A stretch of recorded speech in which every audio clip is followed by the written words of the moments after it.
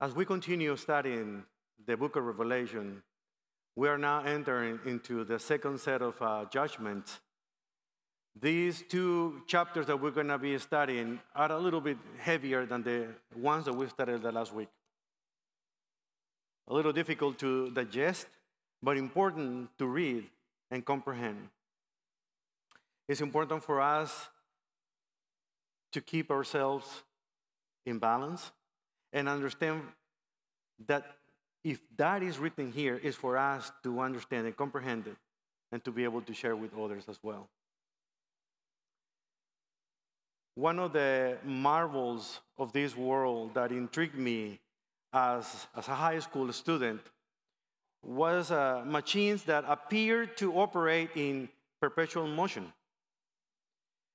That is the action of any device that, once set in motion, will continue in motion forever. I always wanted to buy one of those things and never get one. But it's interesting that some people are trying to discover the answer, trying to create those machines that need no electricity, nothing, no energy outside from the first starting, and that would keep going and continue forever, forever, forever. But these kind of devices is impossible to create because in some ways they will violate either the first or the second law of thermodynamics, or maybe there's two of them. Is the energy produced by the work of this device that will eventually be lost by the friction that is generated as this device works, upsetting the energy balance. And finally, will stop running. Even those machines apparently they're going to keep moving and moving and moving for many hours, many days. At some point, they will stop. They will stop working because of the friction and the waste of energy that they have. So, but that doesn't stop human beings from trying to invent that kind of machines. The reality is that everything in human life, everything that every human being creates falls into this category. Somehow, everything has some type of energy, food, or nutrient as a source to keep it moving. You and I, we need food to keep us moving. Well, objects need certain type of source that will keep them moving as well. So most of the things we can say are stoppable, if I can use the word. They will stop functioning at a certain point. It's only when you and I can enter into the spiritual realm, when we can see the perpetual motion becoming a reality. Because there is no friction, there is no wear and tear. In the spiritual world, as we read in the scriptures, God is always in motion. His kingdom is always advancing. Nothing in heaven and earth can stop the progression of his sovereign plan. Nothing. No government, no law, no devil spirit, no earthly power, no philosophy, no person on earth can stop God's will and purposes from being accomplished at some point. The ladies who are studying experiencing God can understand that because precisely this week they learned that nothing can stop for God to accomplish His will and His purposes and plan that He has for all of us. Nothing. Isn't that great news? That God is still in motion, that nothing can disturb what He's doing in the world. God is at work. Despite of what we see in this world, He is at work in this world. And His glory goes on forever and ever. God's glory is in perpetual motion. What does it mean?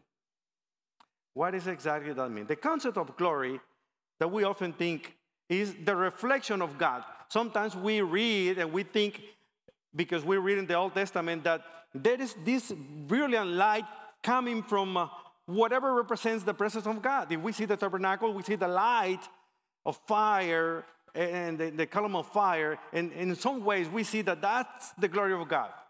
And sometimes we're told that we need to reflect that glory in the way that we conduct our lives. So in any ways, this concept of glory, as we understand it, sometimes we are missing the reality of what the Scripture is trying to explain when we talk about God's glory. For instance, the glory of God in the Scriptures is the sum total of all his attributes, all who God is, which include the fact that he is self-existent. That's one of the greatest attributes of our God. God doesn't need food to be sustained. He doesn't need any checkup, any tune-up. He doesn't need any maintenance. He doesn't need any outside source. He doesn't need a padded bag so he keeps going.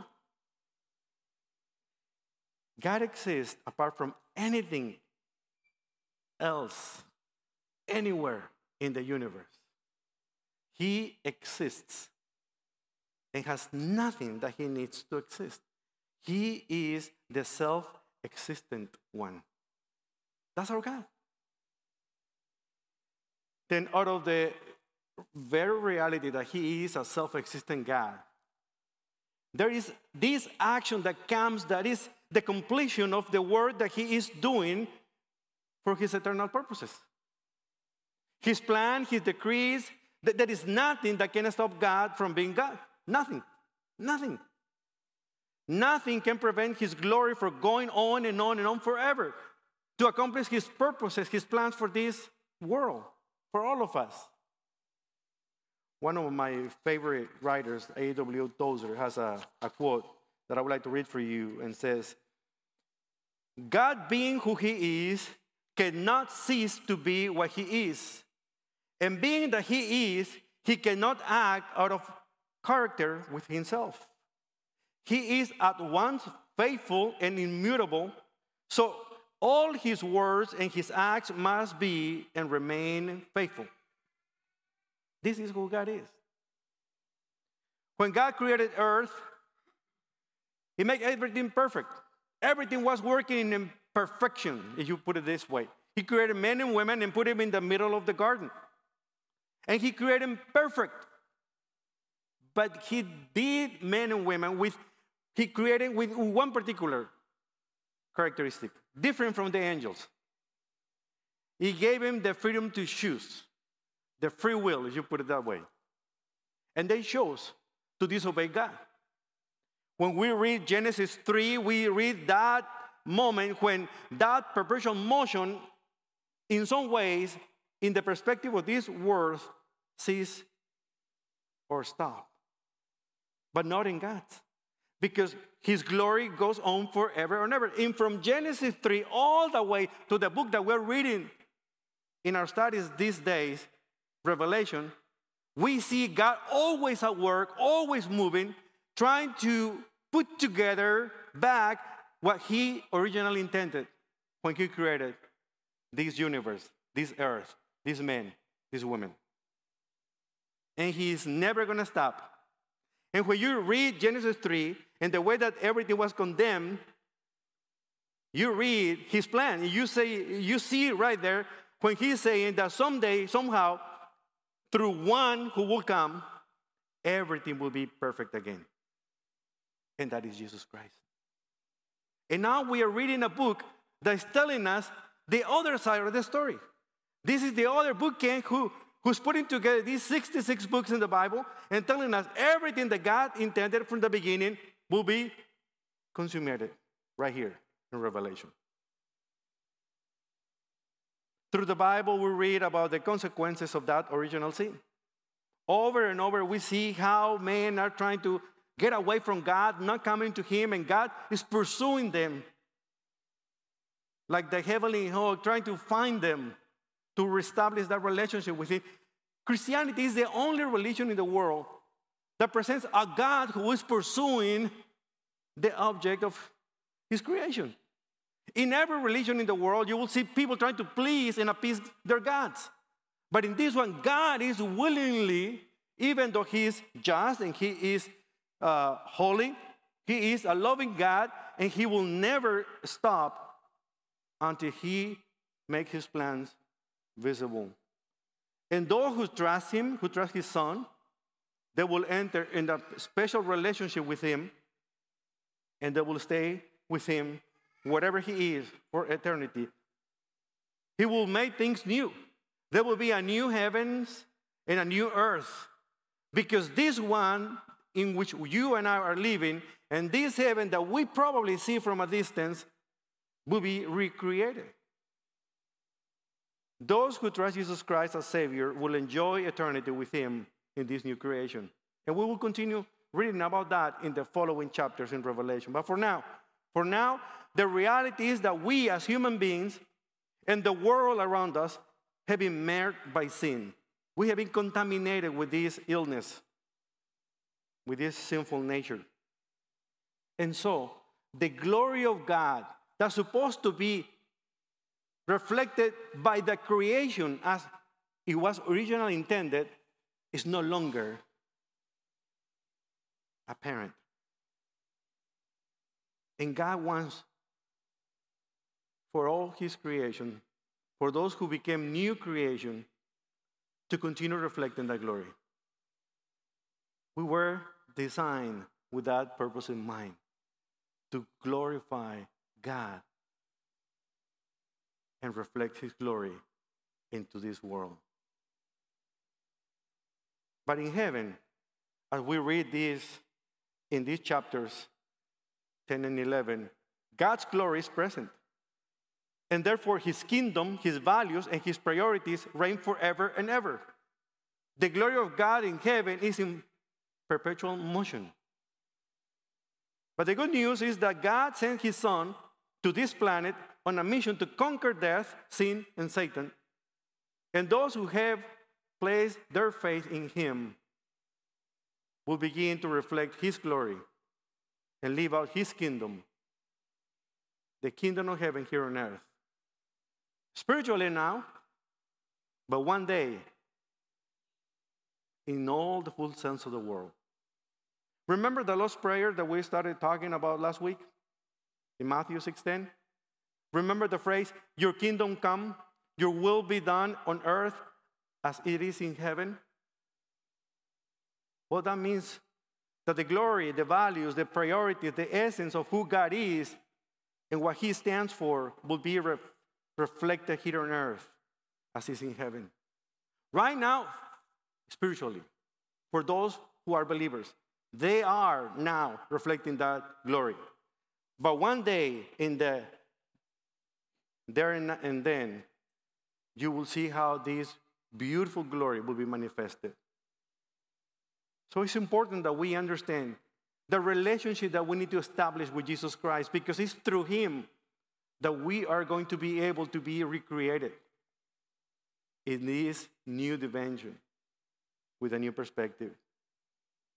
So as we dive into Revelation 10 and 11, it's important to understand that this does have implications in our lives today.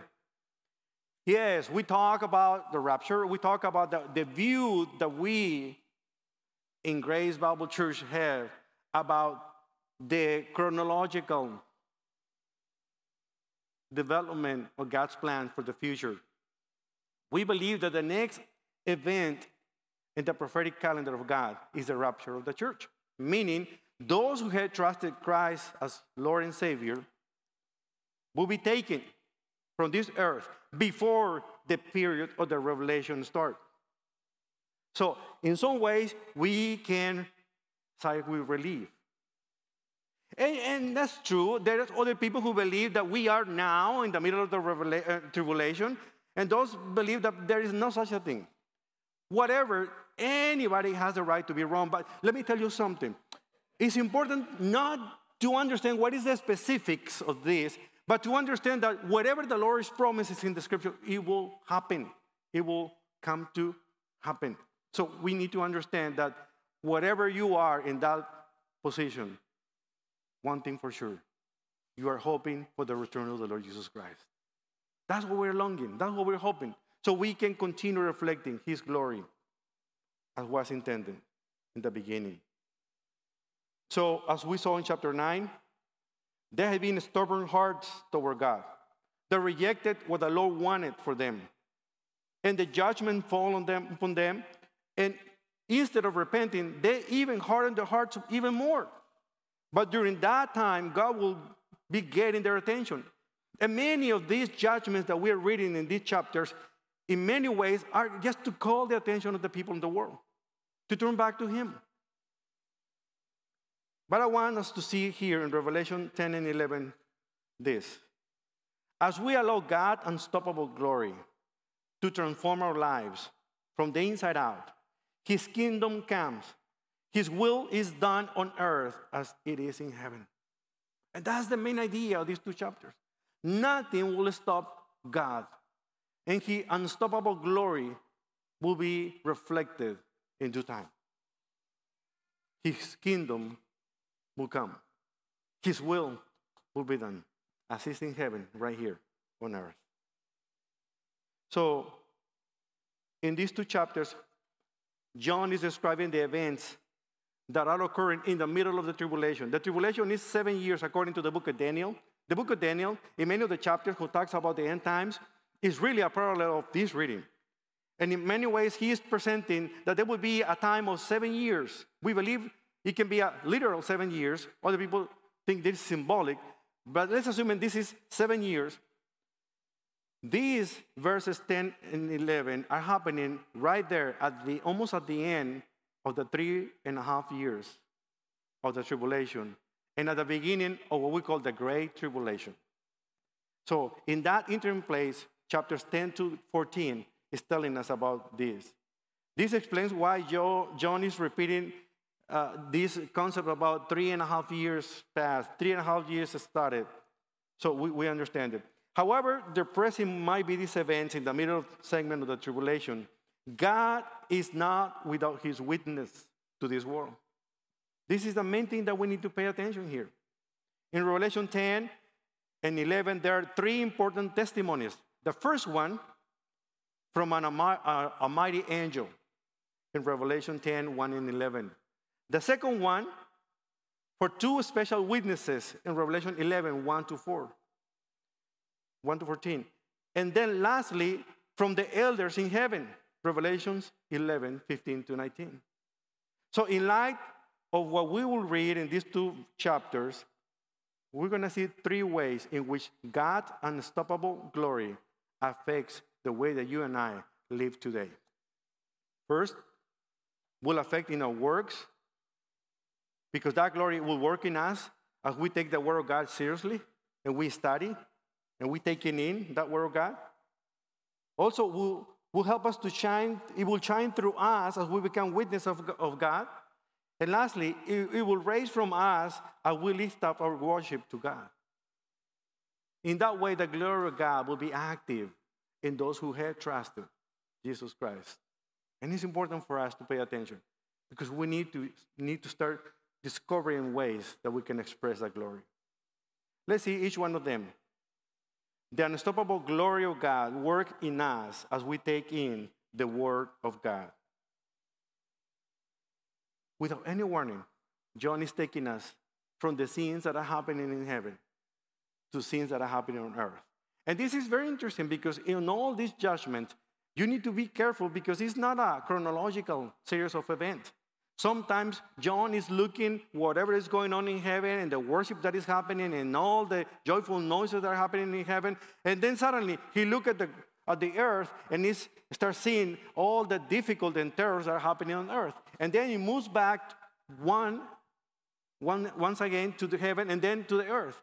That's how we read these chapters. So it's important for us not to lose track of that. Everything is a vision. But in this particular chapter, we're going to see how John became a participant of his own vision as we read it. So in verse 10, verse 1, we read, "Then I saw another mighty angel coming down from heaven, surrounded by a cloud, with a rainbow over his head. His face shone like the sun, and his feet were like pillars of fire."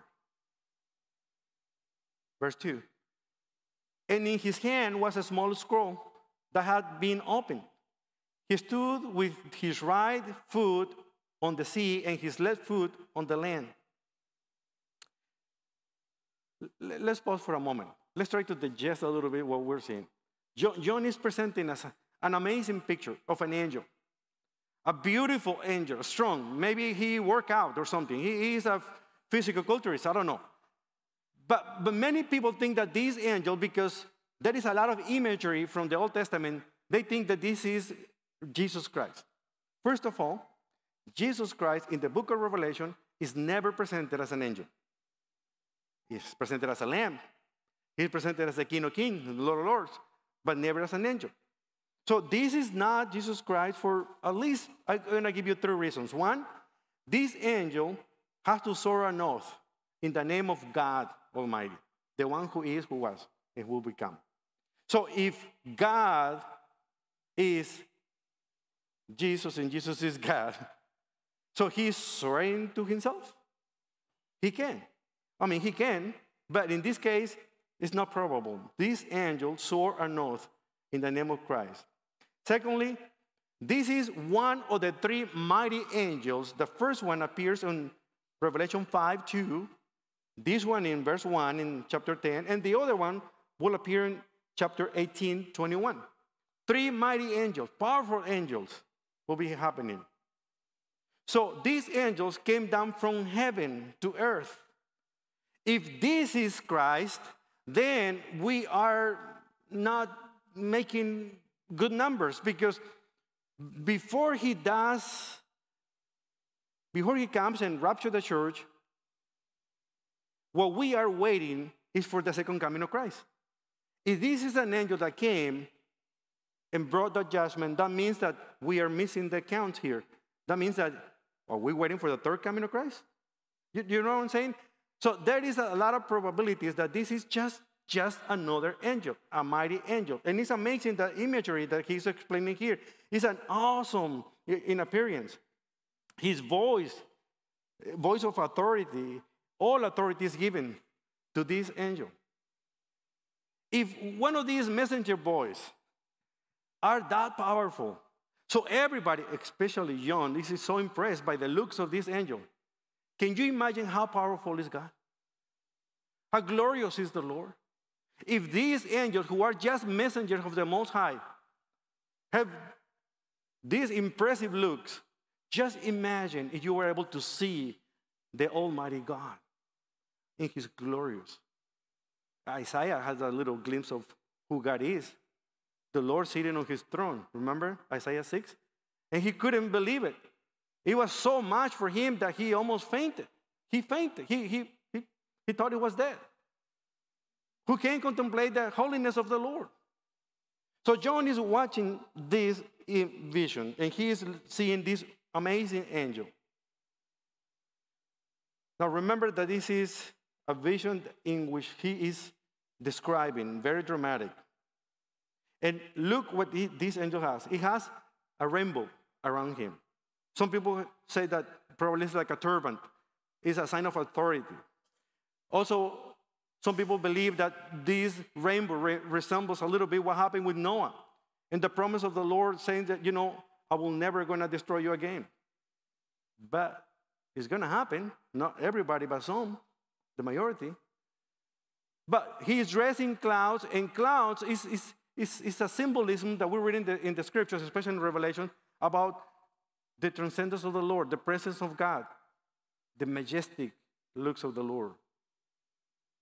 He is with one foot. It's like 2 pillars. Remember that imagery in the Old Testament? A pillar of fire and a cloud that was guiding through the tabernacle.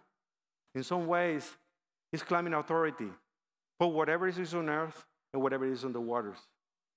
So, in other words, this angel has authority. And he has a scroll. And it's open. It's a piece of paper that is open. It's very different from the one that we saw in chapter 5. The scroll was sealed with 7 seals. This one is completely open. Verse 8. Then the voice from heaven spoke to me again. Go and take the open scroll from the hand of the angel who is standing on the sea on the land. Then we jump to verse 9 saying, so I went to the angel and told him to give the small scroll. Yes, take it and eat it, he said. It will be sweet as honey in your mouth, but it will turn sour into your stomach. There is a lot what John is looking here. There is a lot what is happening. We're not going to be able to read every single verse, but I just want you to put yourself for a moment thinking, whatever this scroll is containing, it has to relate with God's plan of redemption for the world. And John is looking at him and says, can I take it? Of course, by all means, come on in. Eat it. And then he described what will happen. So I went to the angel and I told him, give me the scroll. Take it, eat it. It will be sweet as honey, but it will turn sour into your stomach. What that means? It's interesting. It's interesting that this imagery is here because it's related to the Word of God. It contains the good news of salvation of Jesus Christ for all of us who trust Him. It tells us exactly what will be the future for us who have been trusting in the Lord. But at the same time, it's telling us that the consequences of our wrong decisions, most of the time, we're going to pay for those consequences. But if we put it in a different perspective, when we think about evangelistic events, when we present the gospel to people, and we present the good news about what God has done for them, we see the rejection of many people to the gospel because they don't like what we're presenting. They don't want to live their lives. They don't want to commit to anything that's going to be disrupt their way of living. So in some ways, it might be great and sweet to listen to what the Bible tells us, but as we see in Revelation today, it will be so hard to take it and to comprehend it because it will cause us such a big pain for what will happen to those beloved ones that they resist in believing in Christ. As a matter of fact, a couple of verses are passing.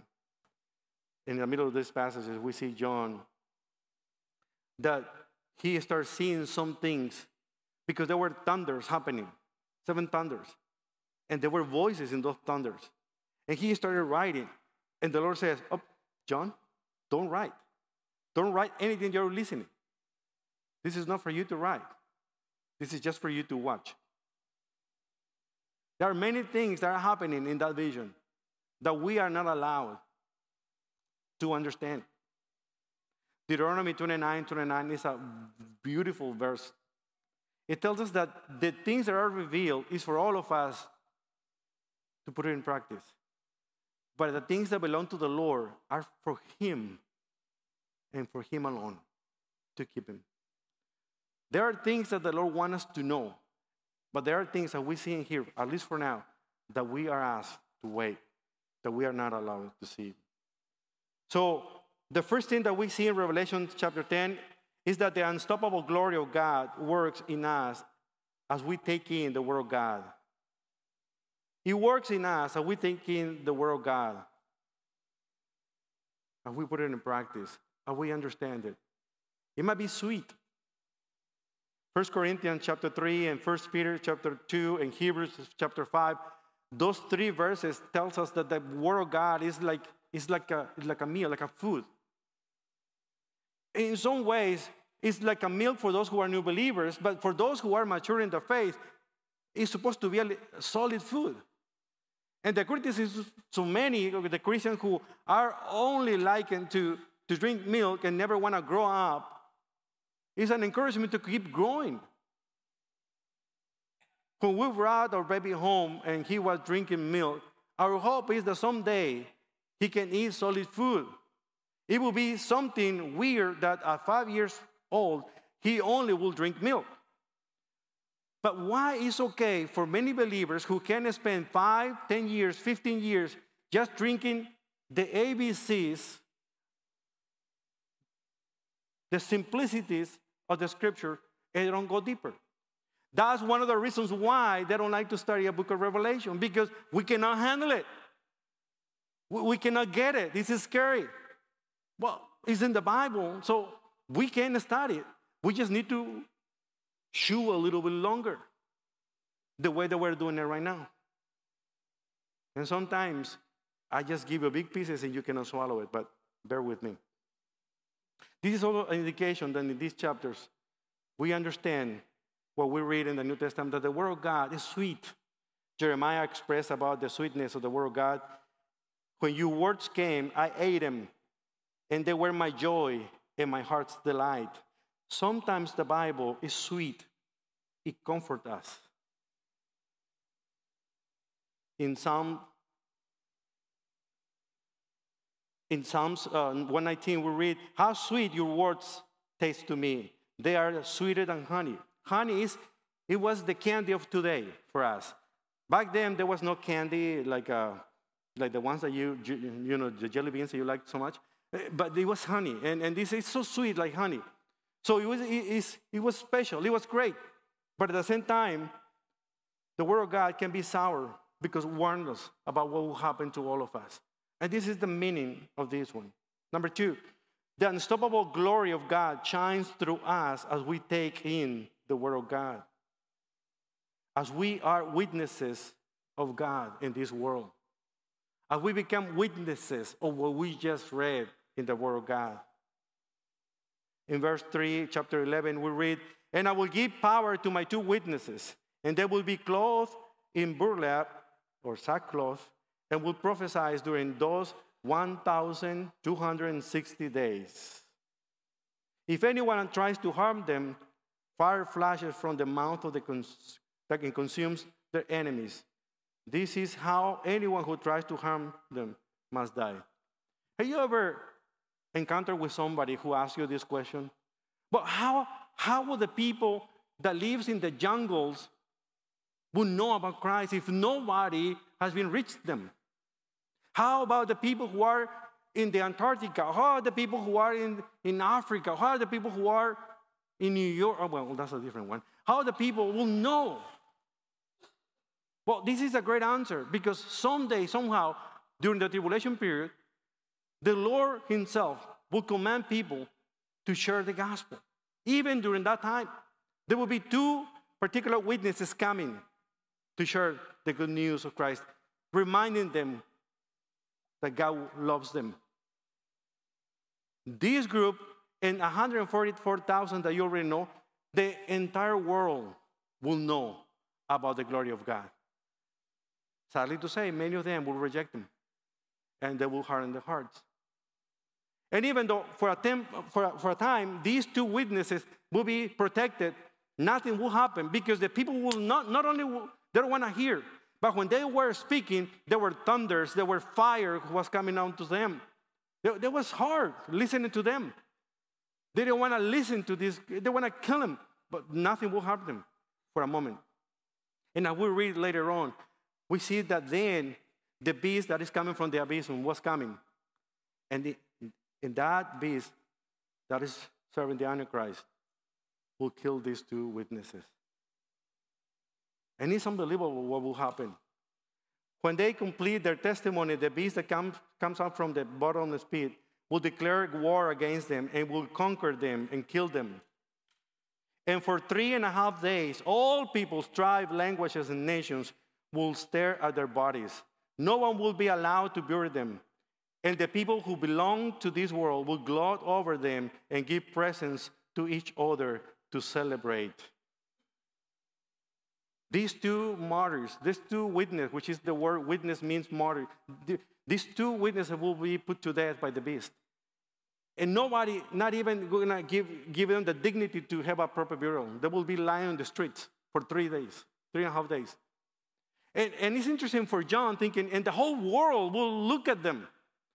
Back in the day, probably John was thinking, how that will happen? I don't know. I'm just going to write this thing down.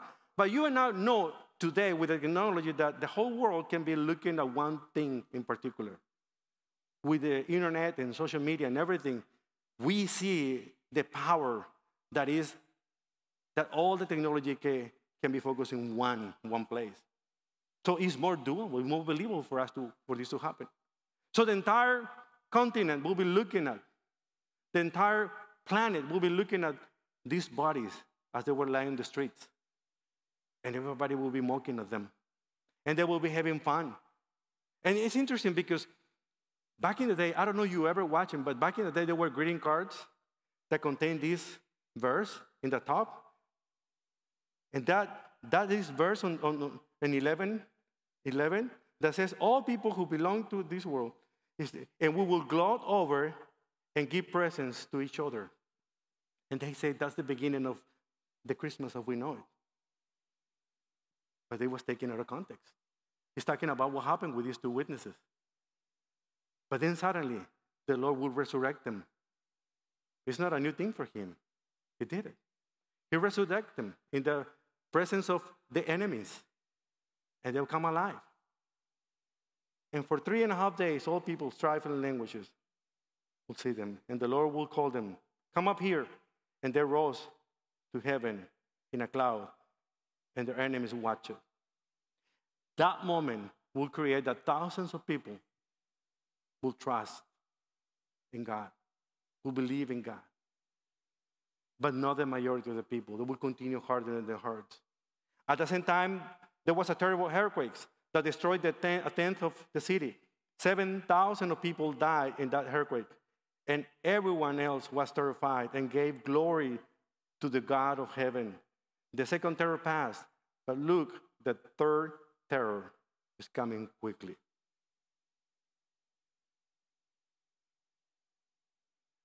It's not easy for you when you try to share the gospel with your own family to be believed the way that you believed once. When you trust in the good news, they were sweet for you. It turns kind of sour when you see that your own family reject not only the gospel that you are sharing with them, but you as well. I remember when I became a believer and I was going to this little Baptist church. I remember the impact that caused to my own mother. Being Roman Catholic by birth, and if you are a Mexican, that means you are a Christian and a Catholic. I mean, I didn't want to leave the Catholic Church. I just want to learn how to study the Bible. And I was going to study the Bible with a group of people in this Christian church. And one day, after some time, my mother really warned me and says, if you continue going to that church, then you need to forget that you have a family.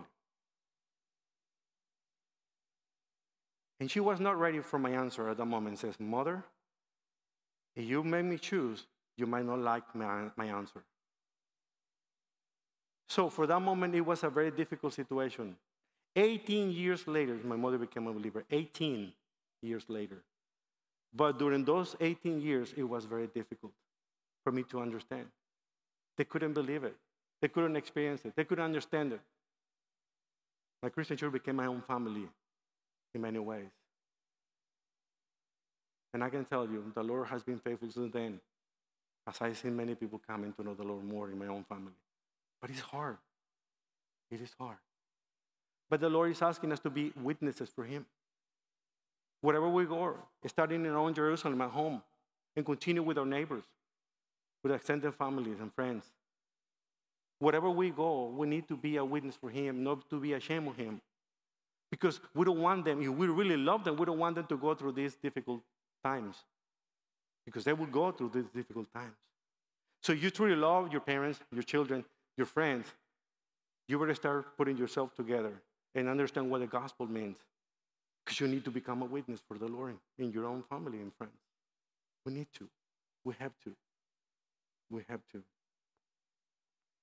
Lastly, we read the number 3. Even our witness will be widely opposed. We need to keep going. The unstoppable glory of God rises from us as we take in the word of God, yes, as we become witnesses of the Lord, but also as we lift up our worship to God. Then the 11th angel blew up his trumpet, and there were loud voices shouting from heaven, the world has now become to the kingdom of our Lord and of his Christ, and he will reign forever and ever. In this verse, you will read it in the Handel's Messiah piece. He will come and reign. This is going to be finally the answer to the Lord's Prayer. The kingdom of God is already here, and he is here reigning forever and ever.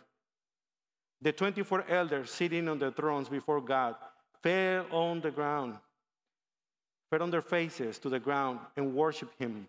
And they say, we give thanks to you, Lord, the Almighty, the one who is and who always was. For now you have assumed your great power and have begun to reign. When we understand the importance of the Word of God and we take it in, we comprehend it, we understand it, it might be sweet when we see all the promises that are in the Scripture. But it will be sour when we understand the implications of our commitment with Christ and the way that others react us. When we understand that it's important to be a witness wherever we are, no matter what, and how people reject us as they reject the Lord. When we understand that it's worthy, because he is worthy. Every time that we got together, every time that we are sharing that glory, it propels us to worship him, to lift our worship, our words toward him who is worthy. And that's how we glorify God. As we together understand that no matter what happened in this world, or no matter what happened to us, we belong to him. And we are created to glorify his holy name. When we do, he becomes the focus of our lives more and more. He will be the center of our lives, not ours. And when we do worship the Lord, we are no longer the focus of our own life. We are going to be less and less the center of our lives. What can we do with this? As an application, I remember the quote from Alan Redpath that says, before we can pray, Lord, thy kingdom come, we must be willing to pray, my kingdom go. And that's the hard part. Are you being transformed by that unstoppable glory of God? If so, are you studying the scripture, understanding, comprehending it, enjoying the sweetness and experimenting the sourness as well, or the implications of being disobedient? Are you becoming a witness for the Lord in the area where you work, where you study, where you live? Are you willing to worship him, not just with your lips, but with your own life, reflecting his glory wherever you go? When we got and led the word of God to work in us so we can be witness for God in this world and lift up God's glory through our lives of worship, we are reflecting that glory here and now. And we're going to do it there and then. I'm never going to forget this story. Even if it's not real, it presents the point of two best friends from high school. And through the circumstances of life, each one of them went through their own ways. One became a well-known doctor, respectable scientific doctor. The other one became a humble pastor in a little village church. In a family reunion, in a school reunion, after 25 years of not seeing each other, they saw each other. The doctor invited his best friend from high school to spend the weekend with him in his beach house, a beautiful mansion in front of the most wonderful places on earth. And they catch up the old times. They talk about high school and what happened after that, how they started their own families, how they decided to become who they were. The doctor found out that his best friend now was a pastor and started asking him questions. And after the third day, when they were together, in one of those moments that they were ready to part their ways, and the pastor was already packed, ready to take his car so he could go back home, his friend says, before you go, let me ask you one question. Let me ask you this question. So you're a pastor. You believe in in that book that they call the Bible? Oh, yeah, I do believe. I preach it every Sunday. Do you read it? I read it every single day. But you believe every single thing that is there? Absolutely. It's the Word of God and it's the truth. Interesting. If you believe the Bible and what it says is true, and you say that I used to be your best friend and you loved me so much, how come that is in these 3 days, not to mention these 25 years, you never mention any single thing about what that book says to me? And the pastor was ashamed. It's true. He didn't want to lose his friendship just by sharing the truth that he knows. It might be the case of one of you. You don't want to lose your job. You don't want to lose your friendship. You don't want to lose the stability at home because you have a truth and you believe it and you can die for it. You say, I don't want you to say that you can die for the truth. I would like for you that you can say you can live for the truth, and that's the difference. Because if that is your case, you will never going to stop witnessing for Christ to whoever you encounter in your life. I'm sorry, probably you were looking for the meaning of all these crazy things that we read in these 2 chapters. But if at least I can explain to you that the most important thing is what I just told you. How important is to understand the Bible, comprehend it. How important is to witness for Christ as we share the Bible. Because that's the way that we can worship Him when we come together and celebrate. Don't sing that you love the Lord when you're not able to love His Word and live it. So I will encourage you and challenge you as we continue studying this Word. Let's be serious, becoming students of His Word. Let's pray. Heavenly Father,